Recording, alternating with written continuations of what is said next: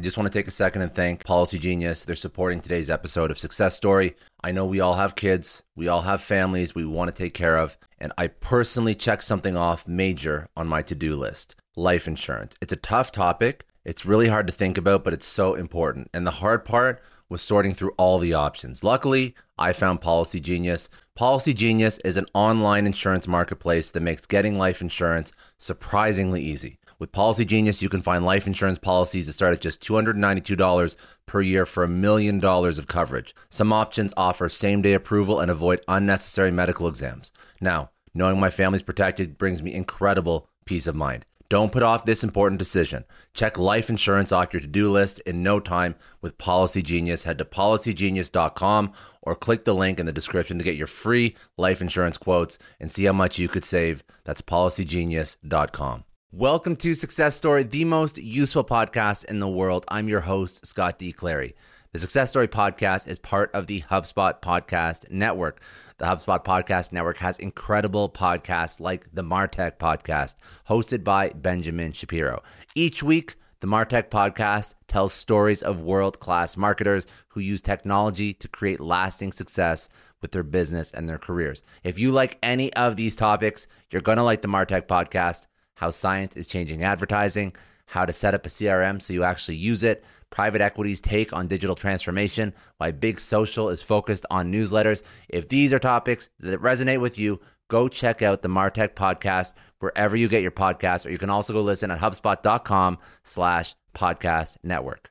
Today, my guest is Sean Finder, founder and CEO of AutoClose. Sean is a serial entrepreneur. At the age of 24, he stepped into the entrepreneurial world and never looked back. He started out importing packages from overseas and selling it to retailers in North America. However, as selling was his passion, he founded the list building company Exchange Leads in 2013. He turned that list building company in 2018 into his second startup called AutoClose, which was a sales automation platform used by now thousands of sales professionals. He sold AutoClose to VanillaSoft in 2020. So serial entrepreneur, he has an exit under his belt. What we actually spoke about, sales topics and entrepreneur topics. So we spoke about sales automation, building rapport, SDR versus AE splits, win rates, when MQL should turn into SQL, so marketing to sales handoff, so very tactical sales things, then how to optimize your entire sales process, and when is automation appropriate, when is building personal rapport appropriate, what works better, can you build a sales team just with automation, can automation software displace or replace an SDR team, and some of the results that Sean's seen as he's used and ate his own dog food, used his own software.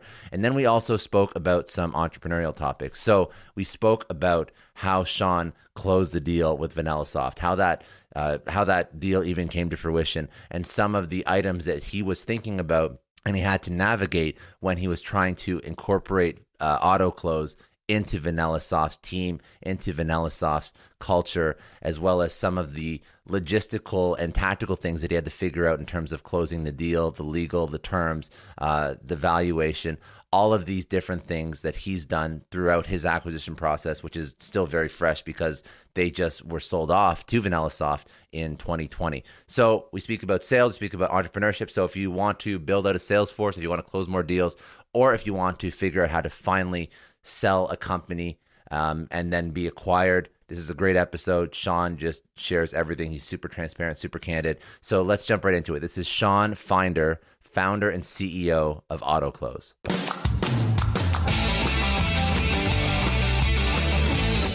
I didn't have to get acquired. Obviously, the cash was great to me.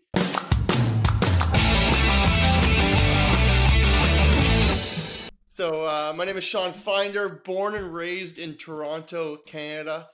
Former professional tennis player, gone entrepreneur. So played competitive tennis and then did my MBA in finance once I realized I probably wasn't going to make enough money being a professional tennis player. And from there, it went in many different directions. I went into finance. And what happened was I went in for an interview for a finance job, and the person goes, you know, I have a company that's looking for a director of business development and sales. You don't have that experience in your resume, but you're very outgoing and maybe you want to try it.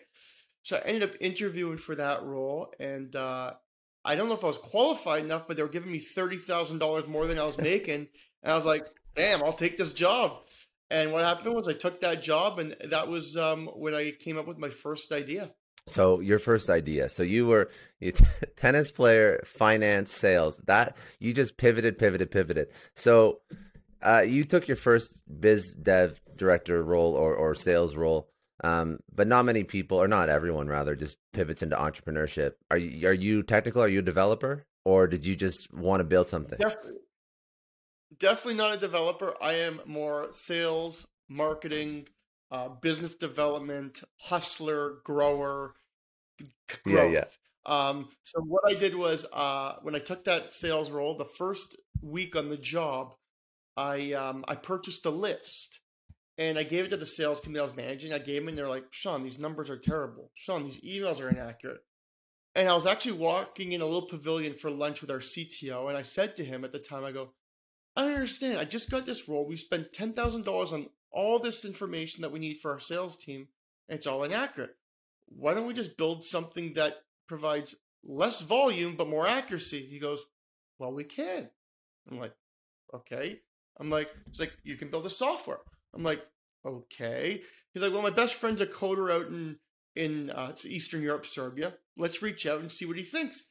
And that was actually how I went for lunch with my CTO at the time.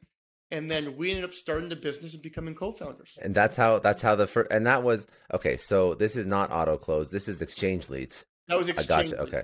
So how did that first the entrepreneurial venture go? So you had a technical developer, your co-founders, and it was an equity split.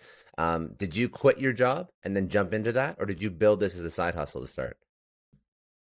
Great question. So the year I was still working, what I did was strategically, I hired my lead developer in Serbia. And at that time, it was about $1,300 a month. So I would pay him full time. He was the only one working full time.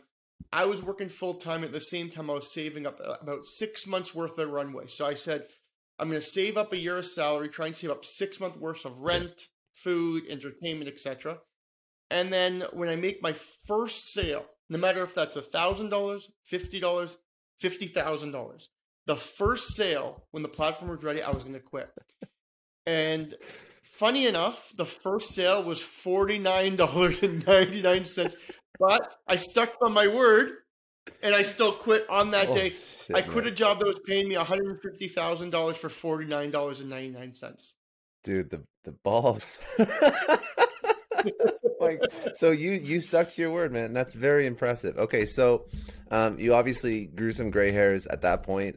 So after that first $49 sale, $49.99 sale, how did you grow the company? What was the game plan? Was this self-serve SaaS? Did you go and you had 6 months runway, so you didn't bootstrap in a lot, probably a little bit. Did you go raise money? So we bootstrapped, but we didn't raise a lot. But this is what I did as well. I tried to grow the company right from the get-go. I'm like, this is going to be easy. I sold my first 50. The first week I sold $0. After that $50, I'm like, I just quit my job and I've only made $50. I started to have them come in, but I realized it's not going to be like a rainstorm of subscriptions. So I said, forget this. I'm going to keep that going. I'm going to use my connections and I'm going to go after the whales. And what I did was my brother was working in the largest telecom company in Canada. And he introduced me to somebody who then introduced me to about 10 different people. And I ended up getting into a company called Rogers. Rogers is the biggest, it's the AT&T of Canada. I think it's the number 1 or 2 largest company in Canada. I got in there, and within 90 days, I had a PO for $160,000. A purchase order for $160,000. And let's just say that let me hire people and gave me my runway for, if I wanted to, for years and years. But that was really the start that I really needed to be successful in that first 6 months. So you leveraged your connection, but obviously you had to offer some value.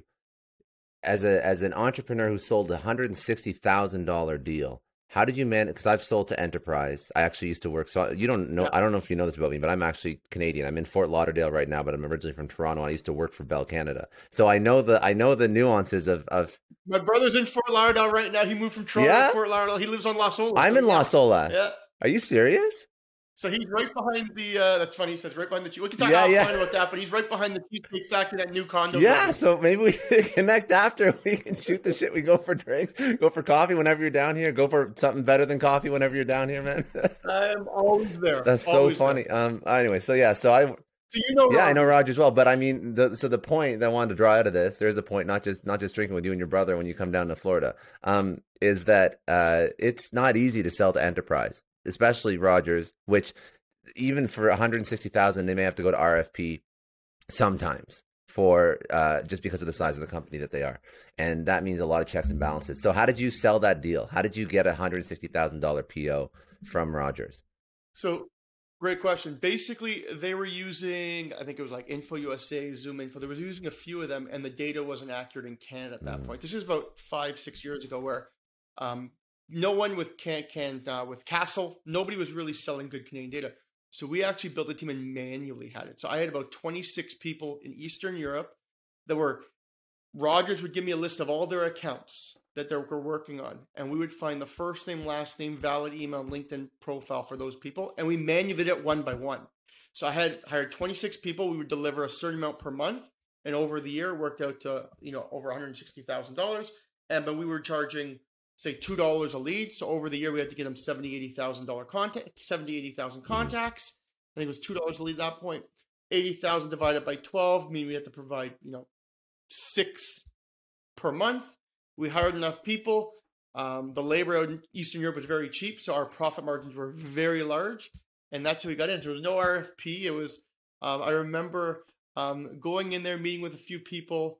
They needed it was perfect timing, and then I just built that relationship with them. Still to this day, they're not a client anymore, but I still talk to each and every one of them all the time. That helped me get to that. Amazing. That first. So it was just quality. It was just, and that's like so great. It's like normally it's the do things that don't scale, which is like you're not. I didn't know that this was at first a manual effort, right? That really just you ended up building out. Okay. All manual. All right, so you got that first PO, you have some runway.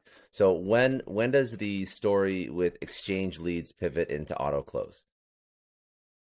Another great question. A good friend of mine from my MBA class, who was we met every month for coffee, and one day I sat with him in the boardroom. I said, "Listen, I'm like, I got to think of what's next. Like we're doing well, it's not scaling that quickly, but we're selling data, and our clients are all going somewhere else to send emails." So we got to think of what's next. And he was like, at that point, he was like, well, why don't you build the email tool so you now can offer not only the data, but you can also email from your software. I'm like, that's a good idea. I just want to take a second and thank the sponsor of today's episode, Leica.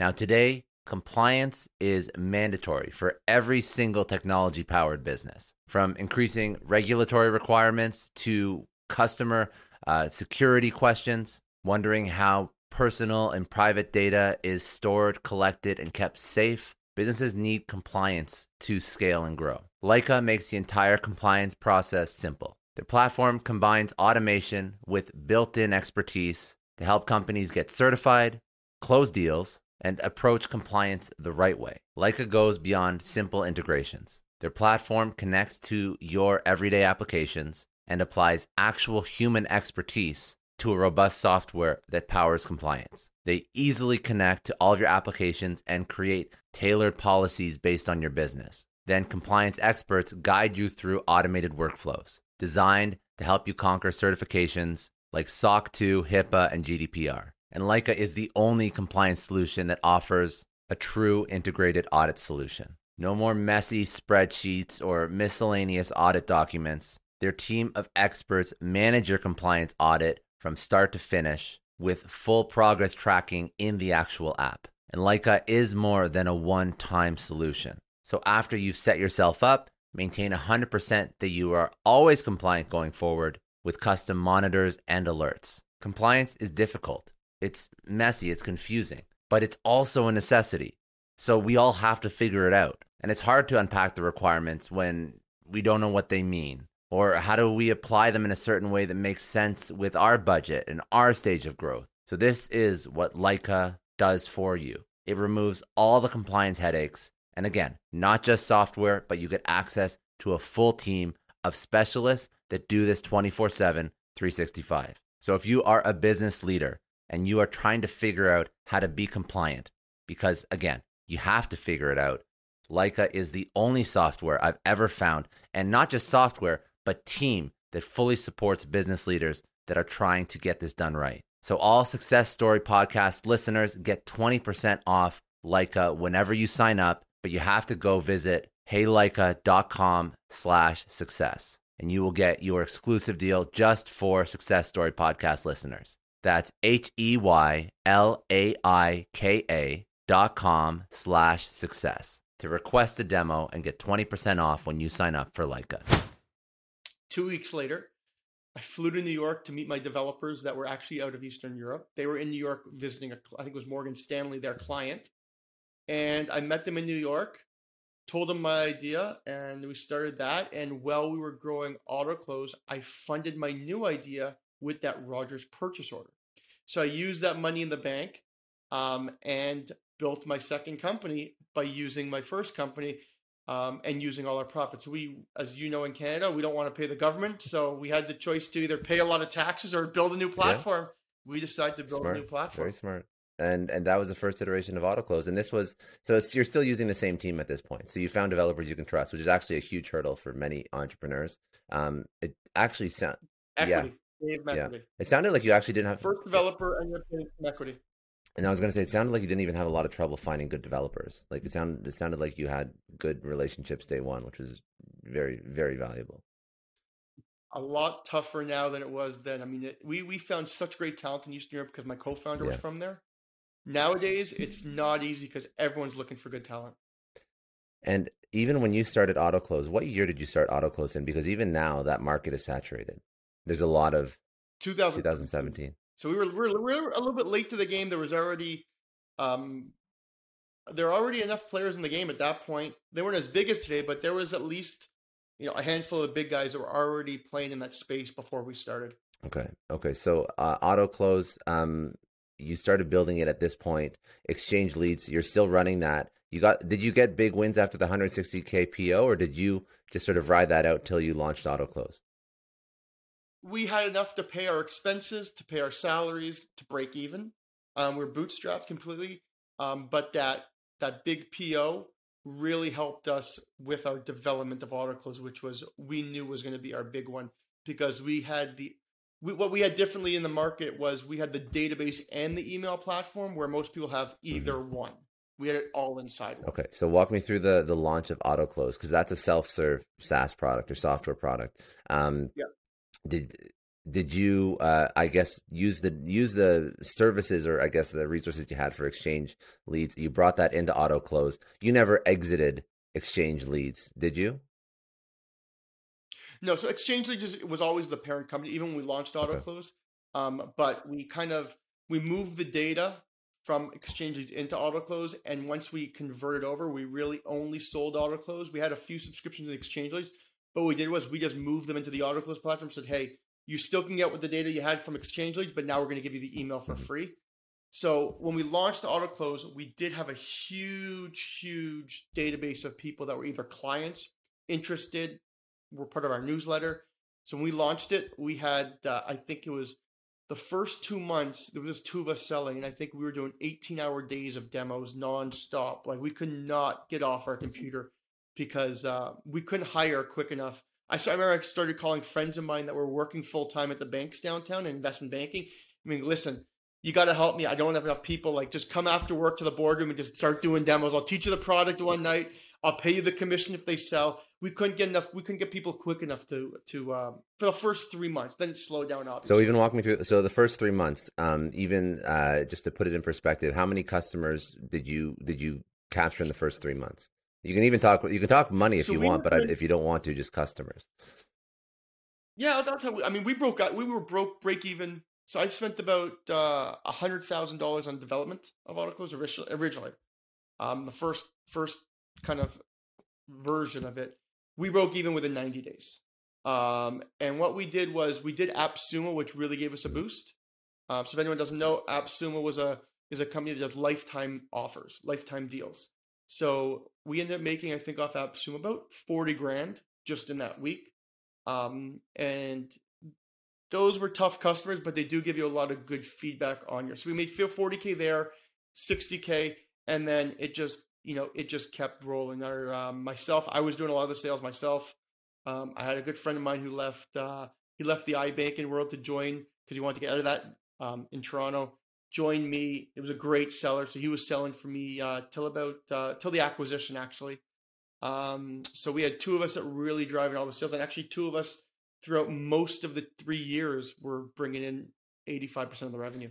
Okay, amazing. That's how AutoClose got off the ground. And I would just like if you tell everybody what problem AutoClose is solving, and then I also want to follow up with how did you mentioned a few strategies to take it to market, but how did you differentiate? Because you did mention you were late in the game. So what's AutoClose for people that don't know or aren't in sales or whatever, and what problem does it solve?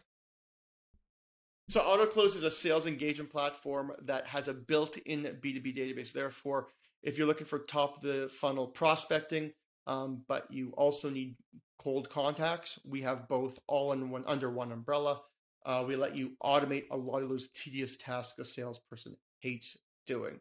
So strategy-wise for growing, so AppSumo was one. Another one we did, which was great, and podcasts weren't that big back then, which I would have done if I was doing it, but we did a few ebooks. And what we did in those ebooks was we made sure that we had the top salespeople in the world in our ebooks. So we built, I think our first one was called 673 Years of Sales Experience in 56 pages. And what we did was we had the top 30 salespeople, as Google said, in the world, asked them questions and put a profile of them in the book. So when the book launched, we had now 30 people shipping to their network, to their newsletter, everything about AutoClose.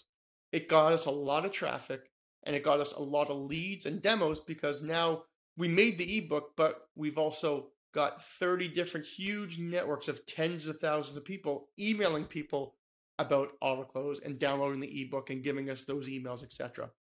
So that really helped move the needle and differentiating ourselves from our competitors. In the space, Outreach and SalesLoft were the enterprise. We focused SMB. So we went up against a lot of companies that were based out of Europe. And I made it myself that I wanted to build on my personal brand in North America, where I'm from. So I was big on LinkedIn, big on posting, big on LinkedIn Lives, big on webinars, would have been big on podcasts, but didn't have one back then. But did all those different things to continue working on my brand. And to be honest, it's my personal brand that year over year that continues to drive those leads. It's just, I can go and speak at an event, speak at a conference, and people have listened to me. And as long as I'm continue to provide value, they continue to come to us. Okay, so let's talk about sales engagement and sales automation. So AutoClose, yes, it's a database. Everyone can wrap their mind around that. But the I guess the one thing that really can help leverage, give leverage to a sales rep is the fact that they can automate some of their sales process, some of their sales engagement. Yeah. Have we gone too far to maybe automate too much, or what's the like the happy medium? Like, where does AutoClose fit in? Where can you overuse AutoClose or similar products? Like, what does the current sales environment look like when everybody's trying to do more with less? Well, I think the biggest mistake people make with automation in general is they keep everything so long and not personalized. You could write an automated email and make it feel like it's a one-to-one email. And you can make it very short. Like, for example, my goal earlier this year in the first 6 months was I want to be on 30 podcasts as a guest. Why? Because it gives good SEO and backlinks for our team. I actually wrote 30 of the top sales podcasts, and I wrote them all in email, and it was very personalized with who I've been on, etc. And all 30 replied almost and said, yeah, I'd love to have you on the show. And everyone thought it was a one-on-one email. So it all depends on if you're being salesy or are you being genuine and actually being personable. So I think that's the key. Now, yes, you do need to have not automate everything, but you can do certain things like on LinkedIn, for example. I love to do email campaigns and multi-touch campaigns, but then go on LinkedIn and put a true comment on that person's post on how I feel about what they posted. So then when you send them those emails, they don't actually ever think it's an automated system, even though I do use the email for the automation, but I do use my social selling, and I do all that myself. So I do a kind of a mix and match. But people that just rely on the automation and write long emails selling your product. My name is Sean. I'm a company ABC. I can help you with A, B, and C. It doesn't work. Do you think that with a tool like this, because in classic sales organizations, you have like an SDR, a sales development rep, and then like an account executive. And SDR is doing, appointment setting and whatnot, and then account executive is jumping on the call, maybe doing discovery, maybe even just doing demo if the SDR is doing discovery. Do you think that with tools like AutoClose, you still need that setup, or is there a new way to set up a sales organization? So we still use that setup. So SDRs are using more of the email tools. They're using LinkedIn. They're using the tools. They're using multi-channel, the phone, the SMS, and all that stuff. The AEs are using less. I just want to take a second and thank the sponsor of today's episode, Feedback Loop. Now, if you're a product person, entrepreneur, startup guy like me, you have at some point in your career tried to take a product to market. You've tried to come up with a new idea and it's fell flat. It's ultimately failed. 85 to 90% of all new products, of all new startup ideas fail. Why is this? Basically, it is really hard, really expensive, and really time consuming to validate product market fit with your potential consumers or customers. Old style market research is way too slow, too complicated, too time consuming for dynamic, fast moving teams that want to build great stuff. But what if you could test out your idea, your product with your target consumers whenever you want before you invest in the money, time, energy, effort that it takes to actually develop a product? Well, that's what startups all the way through to Fortune 500s are using Feedback Loop for. You get quality feedback from your target customers early and often. Feedback Loop is the test before you invest product research platform.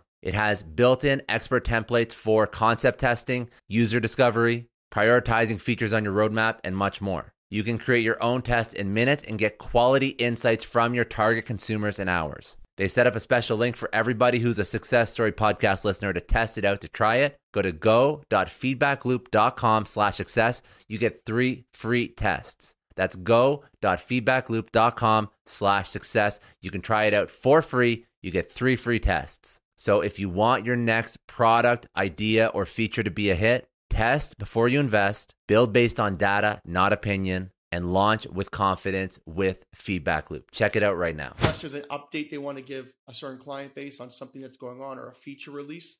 But the SDRs really need the automation tools just because then they can get more prospecting for that top of the funnel, where I think the account executives need to be more personable. They need to build those relationships. That's, finding out that Scott lives in Fort Lauderdale and after this podcast talk to me, oh, do you know this restaurant? Do you know this restaurant? Where have you been? Where do you live? You have to still do that as an AE to build those relationships. But I think at the SDR level, you have to automate as much as possible because you need to be getting those touches in. One thing I'm taking some notes because I was listening to some other podcasts that you were on, and you spoke about sales win rates and why are we accepting, for example, like a 20% win rate. Speak to me about targeting, qualifying. How do we make sure that we still target and qualify properly when we're using an automated system? I guess it's like good data in equals good stuff out, and the opposite is true as well. So walk me through that. It's that, and it's making sure you have accurate information in general. I mean, for example, if I want to reach out to sales engineers, that's my target market, or my buyer persona, or my ICP. You want to make sure that you're not sending that, you're putting that in the message, but you also know for sure that that's a sales engineer, because you don't want to be sending a message to a sales engineer that might be a director of sales or a national sales manager. So having the right information is very important. And there's different strategies you can do to keep it very personal. One of the ones I love, and it worked really well, was I used video. But I had a webinar where we had 540 people, but we had 26 people that were named Michael. And I just did a video saying, hey, Michael, I just want to thank you for coming to the webinar yesterday, your input, and etc. And Michael received it thinking it was one-to-one, but it was an automated video that was sent to 27 Michael. So you can be a little strategic with the automation, but the key is personalization. You need to make that prospect feel like it's a one-to-one, even if it's not. And with win rates, you're going to get a higher win rate. If you can get the emails first delivered, then you have to get them opened, and then you have to have them clicked or replied. So I know there's a lot of people that say, this is a funny story actually. I had a client call me and said, Sean, I hate your tool. I have a 0% click rate. And I'm like, well, let me see what you wrote. I go to his content. He's wrote the email, but there's actually 0 things you can click. Like, there was nothing to click. There wasn't a Calendly. There wasn't a website. There was nothing. And he was so mad at it. So you have to also know your audience. We work with small companies, so we find that sometimes happens. But your content is most important. And obviously, accurate data is up there as well. What I'm trying to bring out is for a larger sales team, these are tools that you can use to scale your SDR force. But also, one point that I thought was really interesting was that even for an SMB that's looking to scale a sales organization, the CEO can use tools like this in place of hiring a $50,000-$60,000 SDR. 100%, and that's what we've done. We've tried to do the AEs where we can pay them a very, very good salary. With our price point, now that we're moving up, maybe it's more likely now. But when we first started, we couldn't. So you need to, what I like to say is, you need AutoClose or any sales engagement platform to be a 5-person team, feel like a 50-person army. So what we did was each person has multiple accounts. I was be sending emails. Everybody in the company is sending out emails. People are sending them on my behalf. You can create different emails. You can have, Sean@autoclose.com, Sean.finder@autoclose.com, and sfinder@autoclose.com, all sending emails. And then having them forwarded to one. So there's a lot of different things you can do. But as a small company, everyone's got to be wearing different hats, and everyone's got to be involved in that prospecting and also in that engagement. So you've basically you've democratized building out like a sales team with like just a piece of tech and just knowing best practices. Like now you have the data, now you target your ICP, your buyer persona, you set up some email sequences, the subject lines that open, the copy that converts, and then you just democratized everything. So now anybody can just launch like a huge campaign, even if you're just a founder plus one salesperson or any iteration of a very small startup. That's great. Okay, so.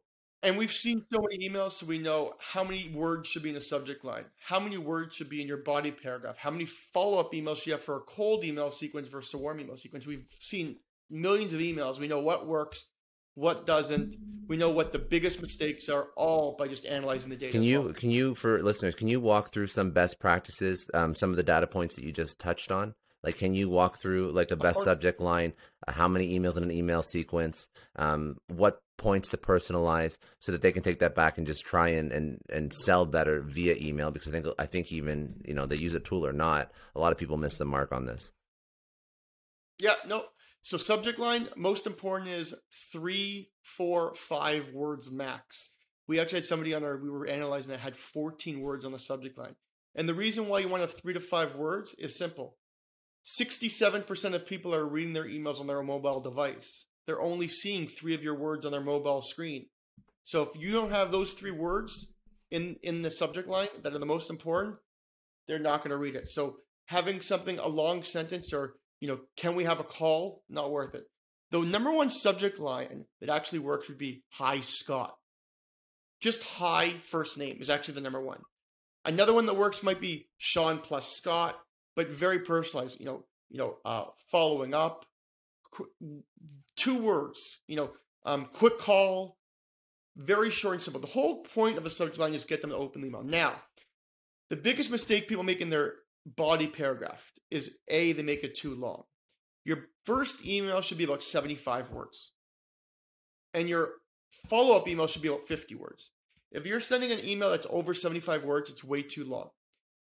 The other biggest mistake people make on body paragraphs is, as I mentioned earlier, it's called the 3-second rule. The first 3 seconds of what you write. If you write, hi, Sean, I'm the founder of AutoClose and I can help you with sales engagement. Boring, not going to work. They already know my name is Sean because my email is sean@autoclose.com. They already know my company's name because sean@autoclose.com is my email. If you said something like this, Scott, if I was able to double your open rates and also add 10 meetings to your calendar, would you give me 15 minutes? Question mark. and then go into someone you've helped before, how you can show the value, etc. But you try and hit them with, I call it with a pain point in that first line, and don't talk about yourself. It's like I was telling, if you're going on a date with a girl, whoever, and you're going to talk the entire time, you're probably not getting the second date. It's the same with emailing. Keep it short and sweet. Let them do the talking. You give them the first 3 seconds. Let them talk about themselves. That's what works. And follow-up emails, cold emails, 6, 8, sometimes 10. Warmer emails, 5 to 7 is the range that I like to work with. And do you include, when you run campaigns now, do you include cold calling? Do you include LinkedIn DMs, or are you still very heavy on just running an email sequence? So we have not, because our team is out in Serbia and it's tough. The phone is a little tougher for them, most of our team. We've only implemented email and social and LinkedIn. So we email, we then add them as a connection on LinkedIn, we send them a message, and then we do another email, and then we'll do, like, I call them intangible touches, which could be comment on Scott's podcast.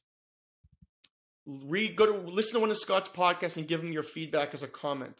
Like Scott, endorse Scott for podcast as a skill. Something like that where they don't have to really reply to it, but they see in their newsfeed, Sean Finder just sent you a comment. I just want to take a second and thank the sponsor of today's episode, HubSpot. HubSpot is the leading business CRM. Now, creating a legacy business starts with investing in sustainable, scalable tools. HubSpot is the #1 CRM for starting, growing, and scaling businesses. With the HubSpot CRM, you have a purpose-built solution that's tailored to your business and your business alone. Now, I've used HubSpot for many years now, but just this year, they're releasing some new features. These are some of the ones that I'm definitely most excited about. So first new feature is called Business Units. So business units allow you to confidently manage contacts, marketing, and sales assets and settings across multiple brands, which means clearer insights to empower whatever it is you're trying to do. There's also new admin features like permissions, templates, and OKTA integration, which makes it easier than ever to add, remove, and edit users, give them the proper permissions as needed. And lastly, a new HubSpot feature that's rolling out is called Sandboxes. So with Sandboxes, all admins have access to production-like accounts, allowing them to test, iterate, and experiment with new go-to-market strategies, campaigns, before they actually push them live. This is a game changer because now you can actually see what works in this sandbox environment, very similar to what a developer would do in a pre-prod or a testing environment. If you want to learn all about HubSpot's latest features, some of the new features I just spoke about, you can customize your CRM platform as well as learn about all these new features and all the old legacy features as well at HubSpot.com. Sean Finder just liked this, Scott. And then when Sean Finder messages Scott in an email, Scott will be like, man, I've heard 5 times in the last week, Sean. And they answer the email. Okay. So you've built out, and you exited to VanillaSoft. So this is, there's always more than one way to do anything. And I think that's really the way that I want to, the thing that I want to pull out from this.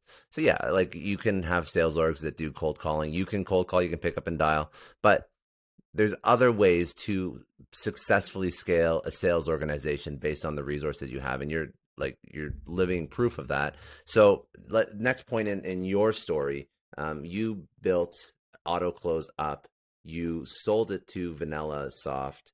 Walk me through that transaction and what does the partnership with VanillaSoft look like? What are they trying to achieve?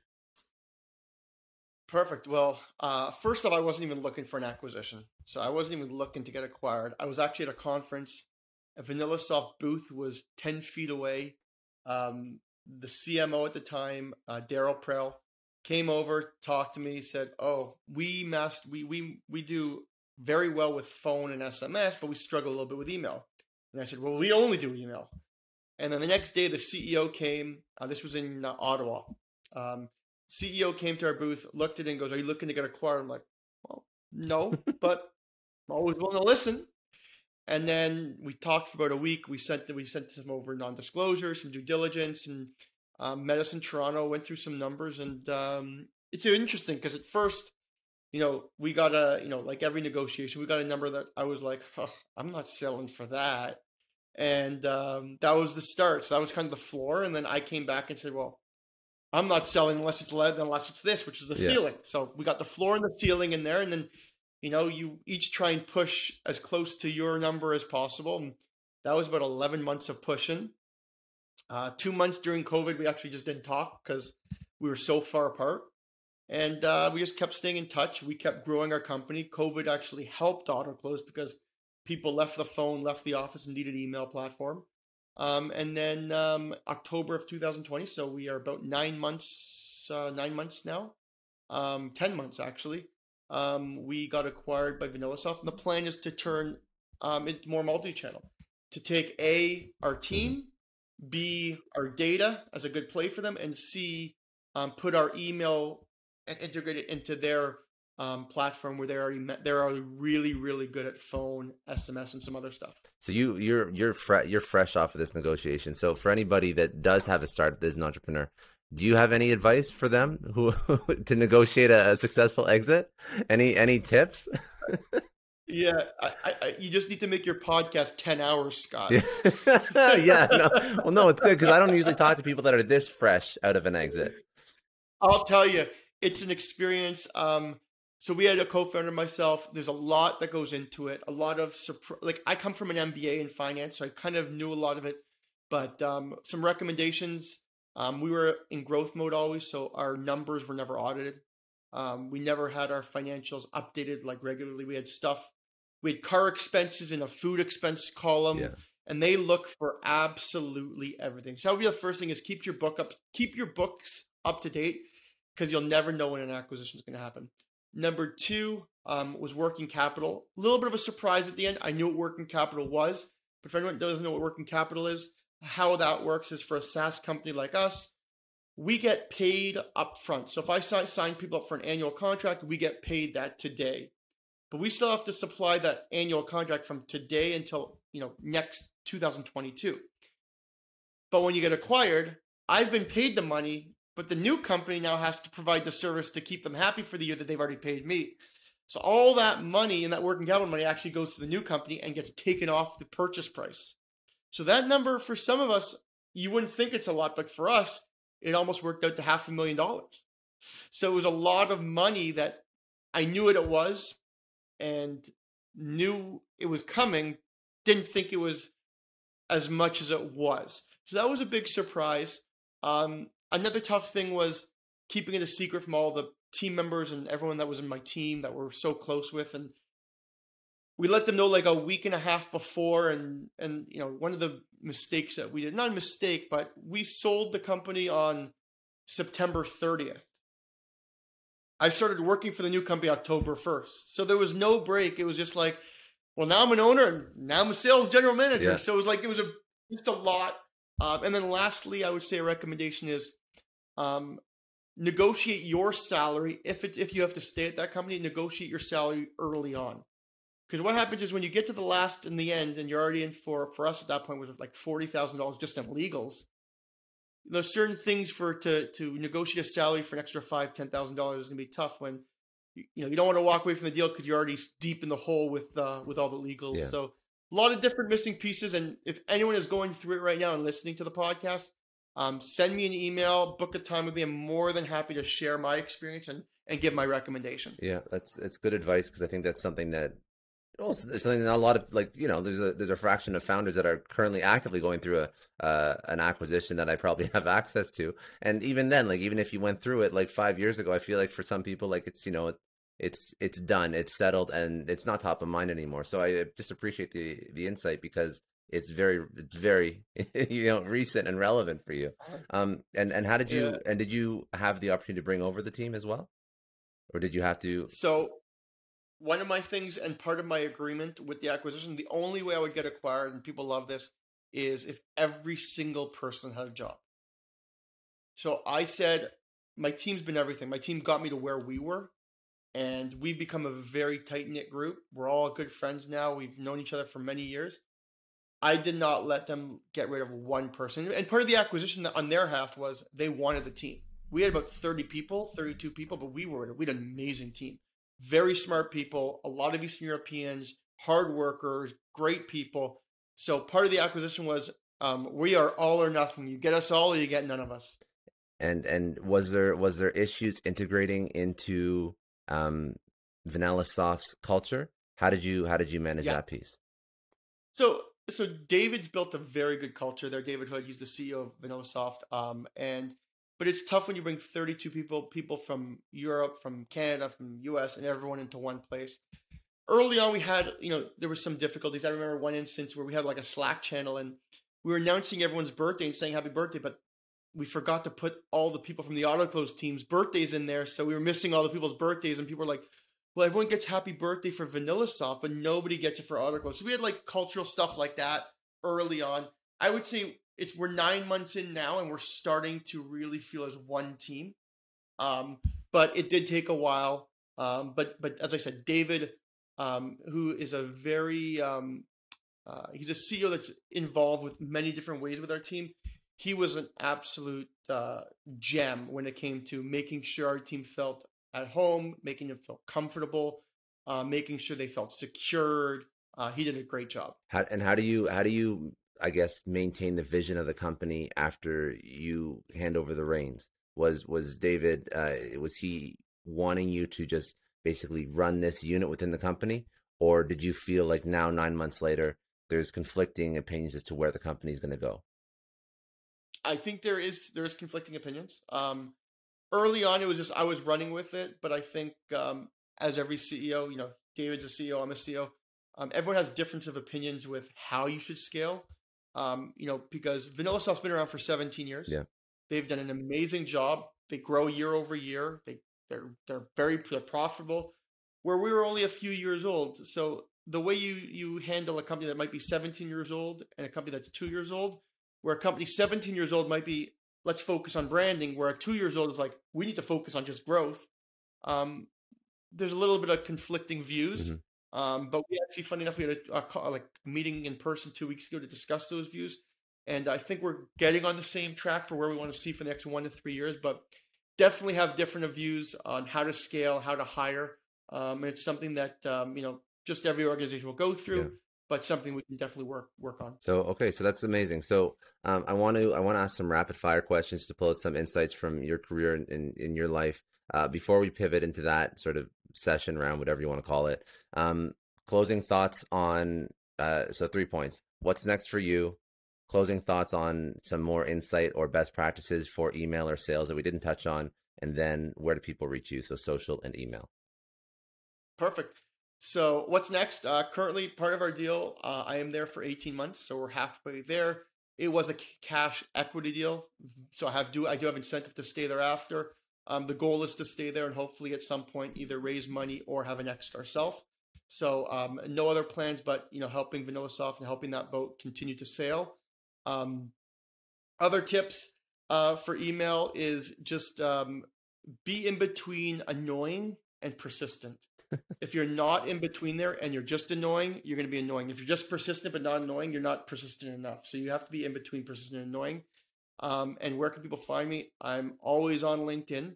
And I just started our own podcast called the 0 to 5 Million Podcast. So we do some podcasts with Ollie. Yes, and we'll probably have with Ollie. Yeah. So we have a podcast. LinkedIn is a great tool. Or as I said, you could email me, Shawn, SHAWN at autoclosewithak.com. Email me any questions. I love talking about exits, acquisitions, and sales in general. And for anyone that's listening in Scott's audience, I'm more than happy to jump on a call with you for 10, 15 minutes. If you're going through an acquisition and you have some questions about things in the contract or in the agreement, more than happy to help you. Amazing. Thank you. And thank you for the offer. That's very valuable. Okay. So biggest challenge that you've had to overcome in your career? Biggest challenge I've had to overcome in my career is probably happening right now, is where you get acquired and it's like, it's great. You have a lot of cash, you have a lot of things going on, but it's like, what's next? So that's the thing I kind of think about right now is like, it might be 2 years down the road, 3 years down the road. I don't know when it'll happen, but at some point I'm going to start something else. Yeah. And it's like, what do you do next? What's next? That's my biggest challenge. That's a good challenge to have. That's a fun mindset to be in, because if you're entrepreneurial, You just keep building. And actually, that's something that I've noticed across a lot of people that exit. Like, they could exit, doesn't matter. It could be like 1 million, 10 million, 100 million. Like, they could exit at any level, and most of them will just take some time, but then just start building again. Doesn't matter. Like, the money doesn't matter. Well, I always say to myself, my most successful business will be my next one. Yeah, good. I love that quote. That's a good one. Yeah. Pick one person. Obviously, there's been multiple, but pick one person who's had an incredible impact on your life. Who was that, and what did they teach you? So the person, he's probably in his 80s, maybe mid 80s now. I worked before my MBA. No, right after my MBA, I worked for a manufacturing company here in Toronto out of Vaughan, and his name was Louis Waxberg. And they actually do, I work for them. They do all the private label hand sanitizer, shampoo and conditioner for you name it, Kroger, Walmart, Costco, everywhere. And he taught me everything about business, how to write business emails, how to be respectful, how to work with Europeans, how to work with people in Asia, how to negotiate. He was a big mentor of mine. I worked with him for 3 years. We became friends after. He's got to be late 80s now, and he's still one of the smartest people, sharpest people I've ever met in my entire life. Amazing. A book or podcast that you'd recommend people go check out? Well, yours, of course. But besides that, a book, I love it. Never Split the Difference by Chris Voss. It's a negotiation book. Amazing book. I've read it twice. You need to do negotiations not only in business and sales, but you need it for, I just bought a house. I need it in house sales. You need it for car dealers. You need it for everything. So know your negotiation, learn your skill, learn the floor and the ceiling, and learn how you can keep creeping it up towards that ceiling for you. I love that. Okay. If you could tell your 20-year-old self one thing, what would it be? Not many people will understand this one, but you probably, Scott, will. And I wish I never rented a condo here in Toronto and I bought a house in my early 20s. Because let's just say I probably could have retired by now if I would have bought a house instead of rented in downtown Toronto for many years. Because our houses that cost $300,000 years ago are now worth $3 million. So that was my biggest mistake, Scott. You didn't have to work. You just had to live in a home for 10 to 15 years max, and you would have been a millionaire, multi-millionaire. Yeah. Toronto is an insane real estate market. It's so funny. So one of my good friends is he does mortgages, mortgage broker. And I've built 2 companies. I've worked my ass off. I've worked sales job. I made 6 figures every year since, 2013. And he had more money than me for so long because he just bought a house in Aurora and had another house he was renting, but had 2 houses that both made him millions of dollars, and he never had to even he woke up at 11 o'clock and went to bed and was done by 2 o'clock every day, but he had real estate, which made him not have to work. Yeah, that's yeah. Listen, man, but I'll tell you something. You are more recession proof, so that's all that matters. That's all. Exactly, recession proof. Exactly. And last question: what does success mean to you? So success means to me, and people, I when I can make and help out the people that help me be successful. So success to me with AutoClose was I didn't have to get acquired. Obviously, the cash was great to me, but what it was for my co-founders and my developers was I got 3 people enough money to buy their first house. And that was success to me because for me, I wasn't worried about what I was going to do. And I always know I'll always go out and make more money and do stuff. But I got 3 people, one who moved from Serbia here. He took a job with us. I gave him some options. He worked with us from day one, Vedran Rasic. And off this acquisition, everyone, my entire leadership team ended up buying their first house. And as you know, as we talked about, real estate here is tough. And they each bought their first house with the acquisition. That's what success was to me. I didn't care about me buying my house. I worried more about my team buying their house. Amazing. That's amazing, man. All right. That's all I got. Thank you so much. I appreciate it. Thanks for having me.